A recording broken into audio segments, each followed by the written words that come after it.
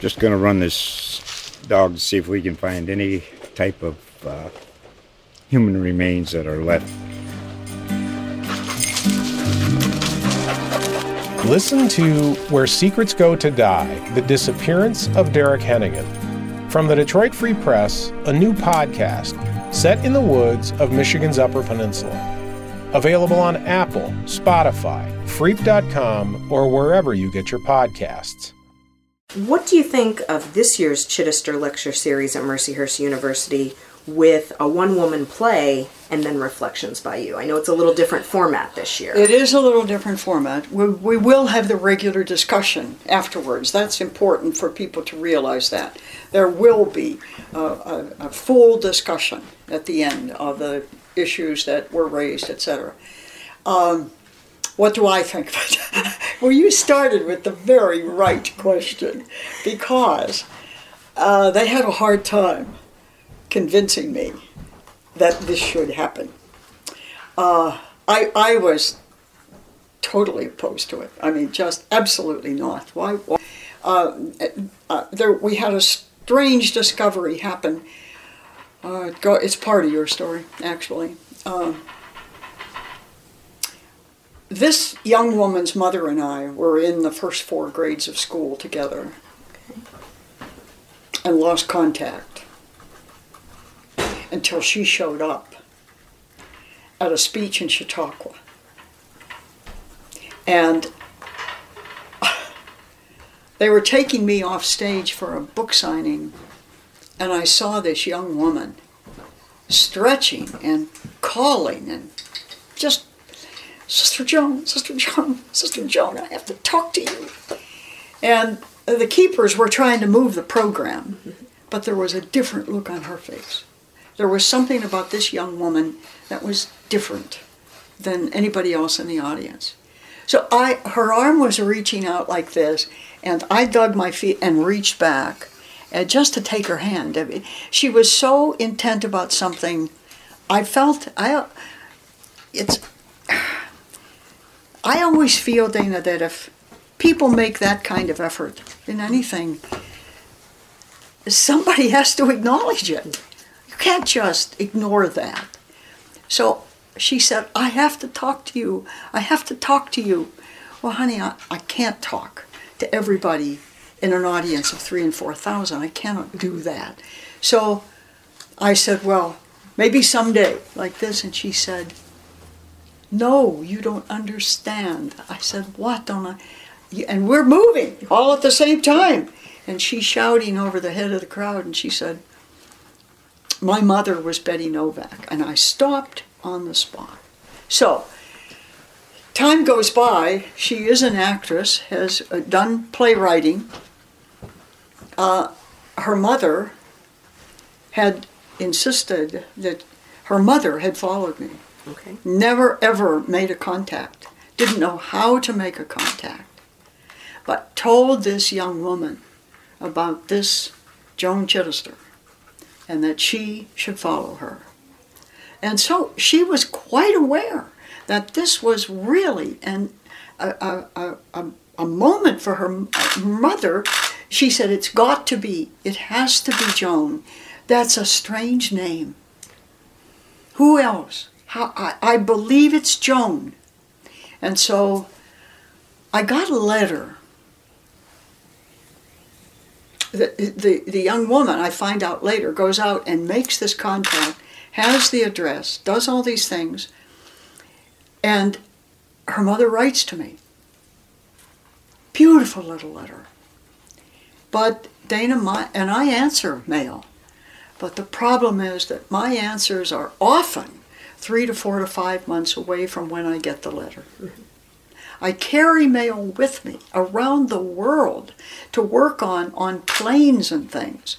But the funny thing is that if it's a letter that is really personal, I will put it aside. Now, I know that's probably silly, but I put it aside to give it the attention I think it deserves. If somebody says to me, and I get a lot of these, could you tell me how to get published? The easy answer is no, I don't have a clue how anybody gets published. But if somebody's talking to you about their life, and they've gone to this trouble.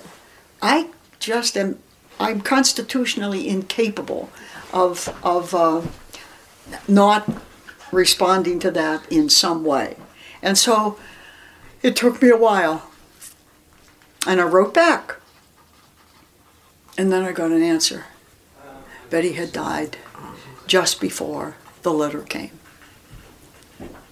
So her daughter, who has written this play, has been following me for years, taught a non-history by her mother, and felt this was important. It was really important. And when she discovered what the story was, knew how important it was, and has been. Have you looked up her website? I haven't. Well, you better. Okay. She's a story. If you look up, I think it's just teribays.com. Okay. You will find out she has given this play from one end of the United States to the other. Oh, wow. This is not a first time at all. And where do you read the reviews that she's gotten in those places? So my staff said to me, Joan, what I'm saying to you, look this up. And then what they said is, Joan, this is Erie. And you are going to, I can't stop her, Dana. This is her work. It's not mine. I had nothing to do with this. Except she said, I promise you, when she told me she was doing it, she said, and when I'm done, I will send you the script. But I'm the kind of person, I would check that script only for, is it factual? Is it true? If it's not true, I will not endorse it. And I think I remember that you told me that you don't read things that other people write about you. Never. Ever. Ever. Ever. And that's amazing you'd remember that, because my staff knows it's true. Everybody around me knows it's true. I won't touch it. I want nothing to do with it. So see, I hadn't looked her up, but they had. And they said, Joan, anybody who looks up her website will realize. And she said, what are you going to say to the city? Everybody else is allowed to see this, but you won't permit it in Erie. And I said, you are asking for more humility than I can muster. And they said, well, it'll be good for you. So that's how she got here. But having said all that, I want you to know that I said on one condition, and that is that she come to Erie, that we have a select audience. My staff selected about 40 people, lay and community, and some semi-professionals in the crowd. And she gave the play to that little audience of 40 or 50 people over at St. Mary's Center now. And every one of them came out saying this: I thought when I went into that it would just be, I wouldn't be able to stand it. And I came out crying. So she's touching something in everybody. Listen to the title, Joan Chittister, Her Story, My Story, Our Story. She has written something that transcends the personal, but makes the personal real for everybody in that room. That's all I can say, Dana. That's all I can. Now, were you at that performance? I was. With the I was, and if you people, think it wasn't with an eagle's eye. And when it came out, when we came out, I just looked. I said nothing. And the staff said to me, Joan, you can't say no to that. And I said, well, it's a terrible risk. This is a series I love and I've committed myself to because of the ideas. This one meets the criteria for quality and for content, as far as I'm concerned. But I suggest that part of your own communication of it include her website, because it shocked me. I didn't expect it. So. And you mentioned the woman who wrote the play is Teri Bays. The title of it is Joan Chittister, Her Story, My Story, Our Story. How is your story our story? Well,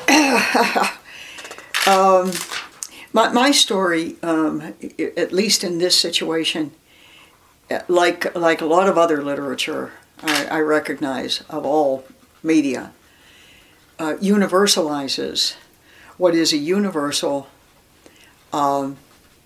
secret.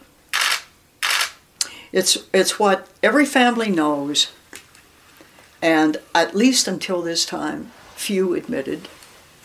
And I would argue that there's still plenty going on that is marked classified.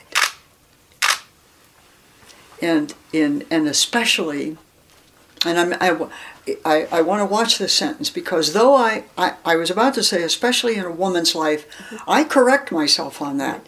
Women are the subject. They are the victim of a social lie, of a lie that is bred into our society. And it is not a lie that demonstrates the weakness of our institutions. It demonstrates the weakness in every family. And I'll tell you precisely what I mean by that, Dana. You have to realize that the abuse of women, women beating, the diminishment of women, the demeaning of women is built into our language. We call women animals, cows, birds, dogs, bitches, and our sons hear it. Our sons hear their fathers tell sexist jokes, make sexist remarks, and we wonder why this never stops in any generation. Now, I am not saying, please, I don't ever want to give the impression, like we used to say, you know, some of my best friends are male feminists. They are what proves to me that my dream is possible. I know those men are out there. And I know those men will see this or read this or talk to me, and they agree. But what they don't do, by and large, is confront other men. Now, are we getting better? Answer, yes, and alternatively, no. How do I explain that? I explain it in this way. What is better? For the first time, certainly in modern history, and I would argue I've got a pretty good reading background in the classics, let alone international literature, and this has been here in every culture over time. I realize that, but for the first time in history, it has become a public, civil question. That is the miracle of the moment. But it is of the moment. I grew up in Erie, Pennsylvania, with this kind of abuse going on in my own life and family. And remember running into the streets at 2 a.m. in the morning at the age of 11, calling for help, and there was no help. When I did it the second time, some months later, we had no phone. We had no car. I had no access to help from a family, let alone from civic society. But this time, someone must have heard me calling, because the police came. The Erie police came. And do you know what they did? I was absolutely certain when I opened that door as a little girl and saw 2 policemen standing there, that now everything would be solved. They would stop this. They would punish this. They would end this. And there'd be no more fear. And there'd be no more pain. And there would be happiness. They took my father into the kitchen. I listened down the hall. And what I heard was what that woman heard who testified in the Kavanaugh hearings.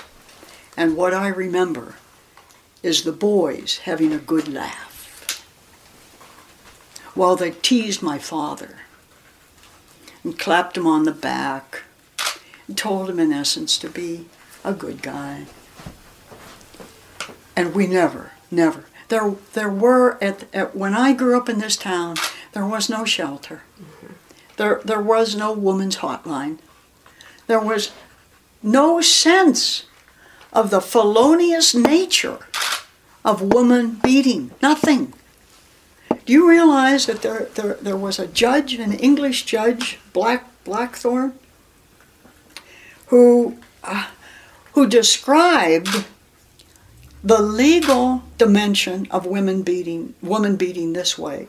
It was perfectly legal and welcome in the society for a man to beat his wife as long as what the instrument that the instrument that he used, the weapon that he used, was no bigger around than his thumb. That's where we get that statement. That's where we get that whole reference to the thumb as a measure of violence.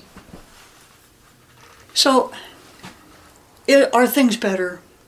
At least in those ways in the United States? Yes. But what isn't better is that we are failing to identify that the roots of this is in every home in this city. And it lies in the difference. Men will teach their sons that there are two kinds of women, and one of those kinds of women they're allowed to beat. They're allowed to abuse. Not your mother, not your sister. But what good is that, Dana? What is that teaching? There is still a part of humanity that is subject to oppression, and nobody will care. Why do you think our sisters have been going to the sites of violence in this city, in Erie, Pennsylvania, re-sanctifying that land because nobody else is going to do it for those women? Do you understand what I'm saying? So, why did I allow this departure, or apparent departure? Because I have to do my part, we have to do our part to rip away the veil of silence, to realize that this can happen in the most unusual of places. How many people in Erie, Pennsylvania, do you really think that Joan Chittister grew up in this house, in this kind of a situation? And I can't call for a public conversation without breaking the silence myself. So I wonder how many lawyers' wives in this city would have the same. How many doctors' wives? How many teachers' wives? How many bosses' wives? How many CEOs' wives? Joan Chittister. Her story, my story, our story.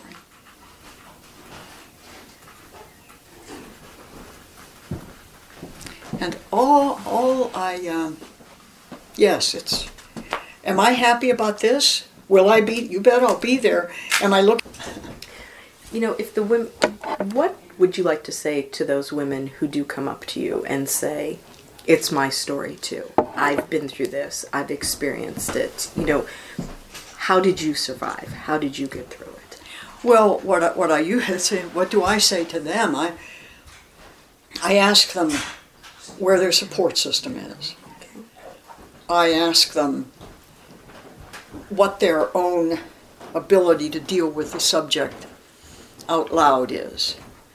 I ask them if they've ever talked to a professional. And I encourage all of that. I also ask them what role models they've had. Mine was my mother. Strong woman. Doesn't sound like it, does it? But oh, God. She gave in to nothing. and she taught me. Now, was it both you and your mother who were the victims of the abuse? I was never hurt. Okay. Only once there was an incident once. It was never aimed at me, but I was in the middle of it because I was protecting her. Okay. And I think more children do that than you can imagine. I know all the stories show the children being moved off to another room or another floor or another bedroom or another relative. I don't believe that's true. I think these things erupt very quickly, and there's no nice planning for them. There are more children who are traumatized as children who spend years working through it, at least secretly and silently. Mm-hmm.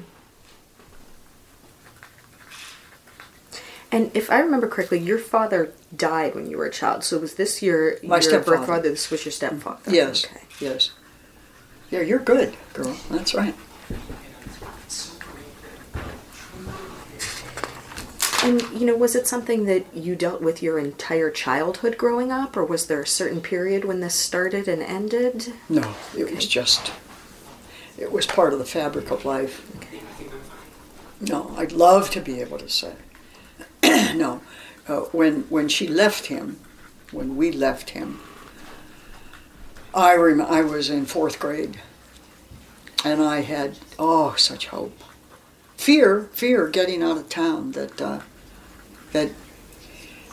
he would be coming home from work at the time that the truck would be moving out. Mm-hmm. Very frightening. I mean, to this day, it's as if I'm sitting in that truck, hunched over, for fear he'd see me. Because if he saw me, he'd know instantly what was going on. Mm-hmm. So I was afraid there, but the minute that truck moved out of Ambridge, I knew that we were free, that this wouldn't happen again. And of course it did. He found us.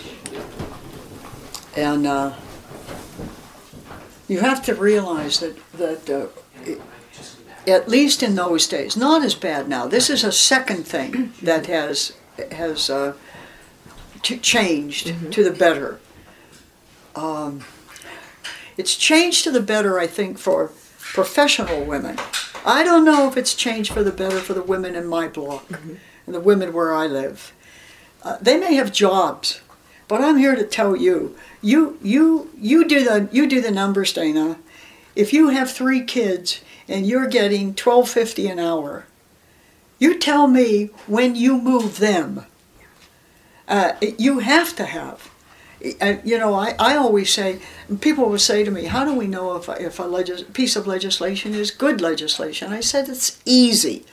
A, read it. B, study it. And then ask yourself the question, who is being advantaged by this piece of legislation? Who is being disadvantaged? What kinds of people are being disadvantaged? And then ask yourself, if are you trying to tell me that God wants food stamps for some people but not decent housing? We've done enough. We've done enough.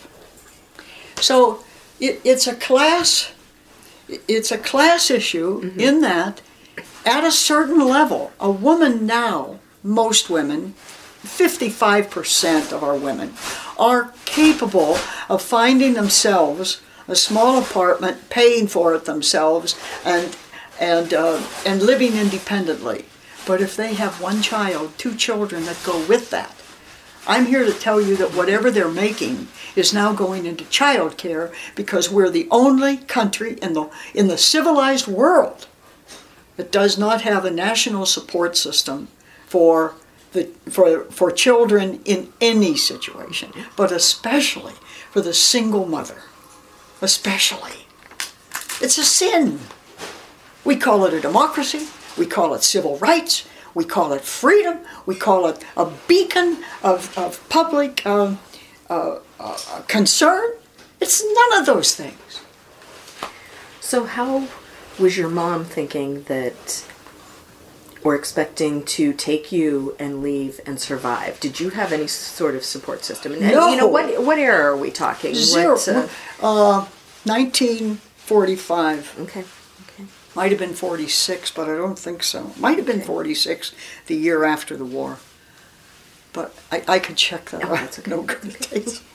No, we had no support system. I found out later she borrowed $100 from her sister, who was in a stable home and whose husband had a manager's position in some major food chain, I think, and she paid that back for years.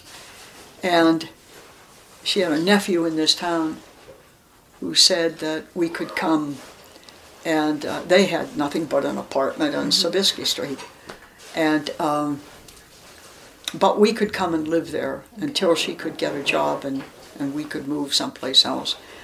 And she got a short-run job at GE, wrapping coils, if I remember correctly. Wow. But it wasn't enough money to find a place. Mm-hmm. Remember, it's after the war. There are no places except very, very high-scale options and opportunities. And so she was trapped.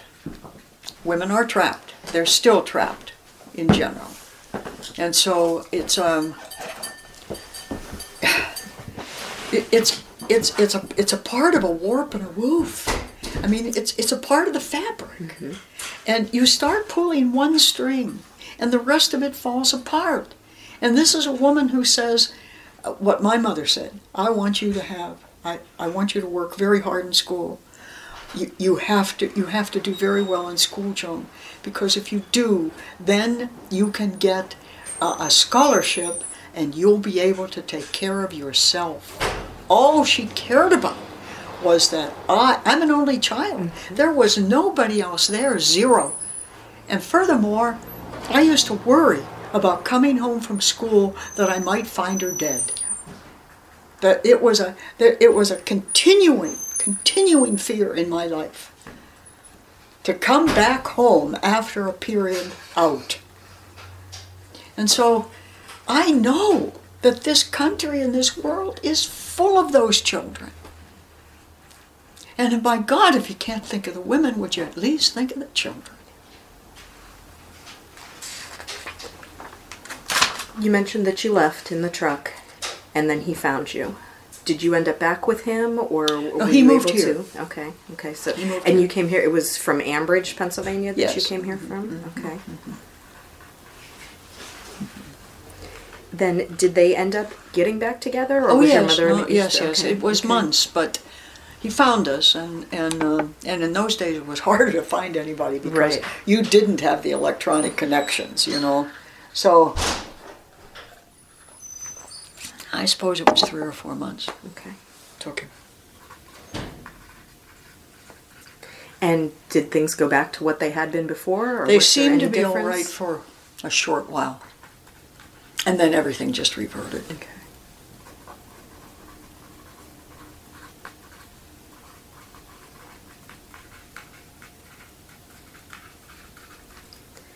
And, did it ever end? When did it end? Well, I went to the monastery. And my mother wasn't a complainer, but I knew it was still going on. I knew from her.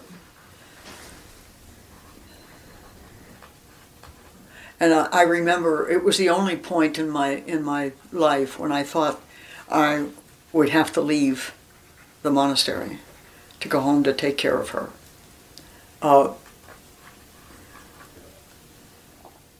So I knew that the situation was still very bad. But then he was in an automobile accident on Christmas Day in 1971, and he did not survive it. But then, ironically, 1 year to the day, on Christmas Day the next year, my mother went into some sort of congestive lung problems, mm-hmm. and was in the hospital for over 30 days. Wow. And then could never really, after that, went into Alzheimer's for 28 years. Sorry. And so I had always intended, by that time my own life was changing, and I knew that there was a change going on. And down deep inside me I said, I'll be able to take my mother to places that she would never, ever get to. No, didn't work. I'm sorry. Mm-hmm. But I've always thought that, Mom saw that, saw me get that education, saw me happy. I am sure that she looked at me and said, what the scripture says, "Nunc dimittis, now thou canst dismiss." I've done my job. She's all right. And but there's a point that has to be made here. My mother wasn't a man-hater, and neither am I.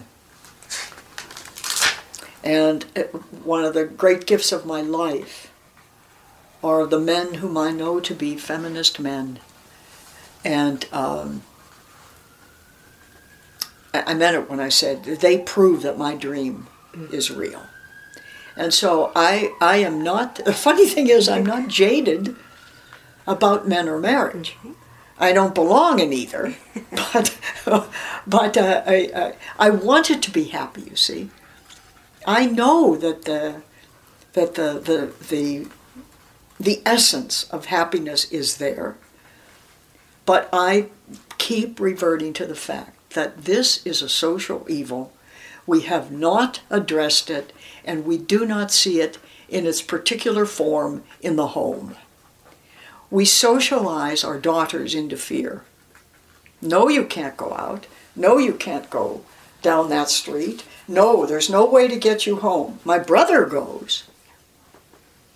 Yes, your brother can go. That's different. The most dangerous place for an American girl right now is on a college campus. It's where the rape rate is so high. She can't work at the library until 1 a.m. and be sure she can get back to her dorm. Oh yeah, they've added some security police, but girls are still telling us that they make reports and nothing happens to the reports. So, as the proverb says, if this is what they do in the greenwood, what is going on in the dry? If these are your outstanding intellectual institutions, and this is where they credit a woman's issues, I mean, no wonder we have women standing up saying, I've had enough.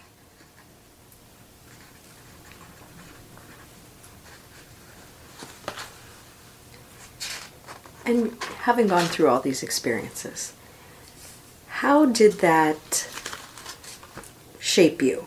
How did it influence your work in the years since and your writing, particularly for peace, for justice, for women's issues? Do you think you would have tackled the same subjects had you not had this experience growing up? Probably doubtful. For the simple reason that the women who aren't in the situation fall easily, or at least at one time did, fall into the trap that, the male trap. She deserved it. I'm a good woman. That's never happened to me. Look at what she was wearing. Look at where she was. Look at what she said. Look at what she didn't do. He didn't like his egg cooked hard. So it was they themselves were insulated and bought the old answers, most of them, until, you see, this began to be a subject with clamor in what are you doing in this room? You are part of the answer. At least you are part of the truth. But you'd have never written this story 30 years ago. Mm-hmm. The great social secret had smothered the truth as well as the development of people. You know, one of my foundational principles is this. It's why I'm sitting here today. And that is, break the silence, tell the secret, and it will stop. When a woman gets up in the morning, calls the Times and says, my husband is the CEO of the fifth largest industry in Erie, and he beat me black and blue last night, and I want you to print that in the paper. If I have to pay for the ad, I'm putting it in. It'll stop. It'll stop. But we're not doing it enough, and apparently the social conscience itself is still the problem. It's not a problem to us. We have abusers of women all the way to the White House, not just once, but over and this country doesn't seem to care. They do not see character as a component of leadership. And I don't understand that. Because if you'll abuse one, you'll abuse anybody that advantages you. So all I'm saying is, this thing is deeply rooted. It runs across all society, horizontally and vertically. And it does not come simply out of alcohol or drugs. It's a social attitude. And when I begin to hear men calling men about this issue, I'll begin to think that this is well on its way to being cured. What are they teaching in boys' schools? What does the football team, what does the coach hear or say himself? And the things that used to be called dirty talk are now just called locker room talk. It's code. You see, it's day after day after day in our newspapers, so-and-so NFL star, so-and-so WBA star. I mean, and nothing happens. Now, Joan, be careful. It is beginning that an awareness. It's an awareness, but it's not a criteria yet. It's not. It all depends on who the coach is, whether or not that's tolerated. It depends on who the CEO is, whether or not that's tolerated.